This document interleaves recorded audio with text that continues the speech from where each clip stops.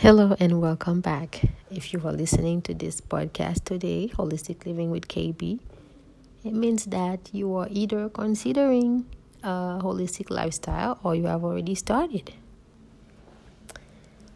Today I want to share this thought with you. The holistic lifestyle is a commitment that no matter what happens, you will keep on doing it. It is to put these 4 words in your vision board, set your compass for physical, spiritual, intellectual, and emotional wellness.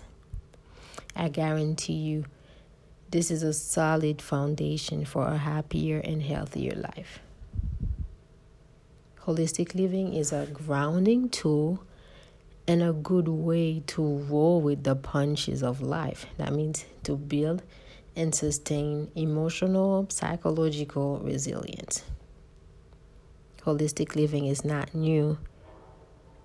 We have proof that it started way back during the ancient Greek time.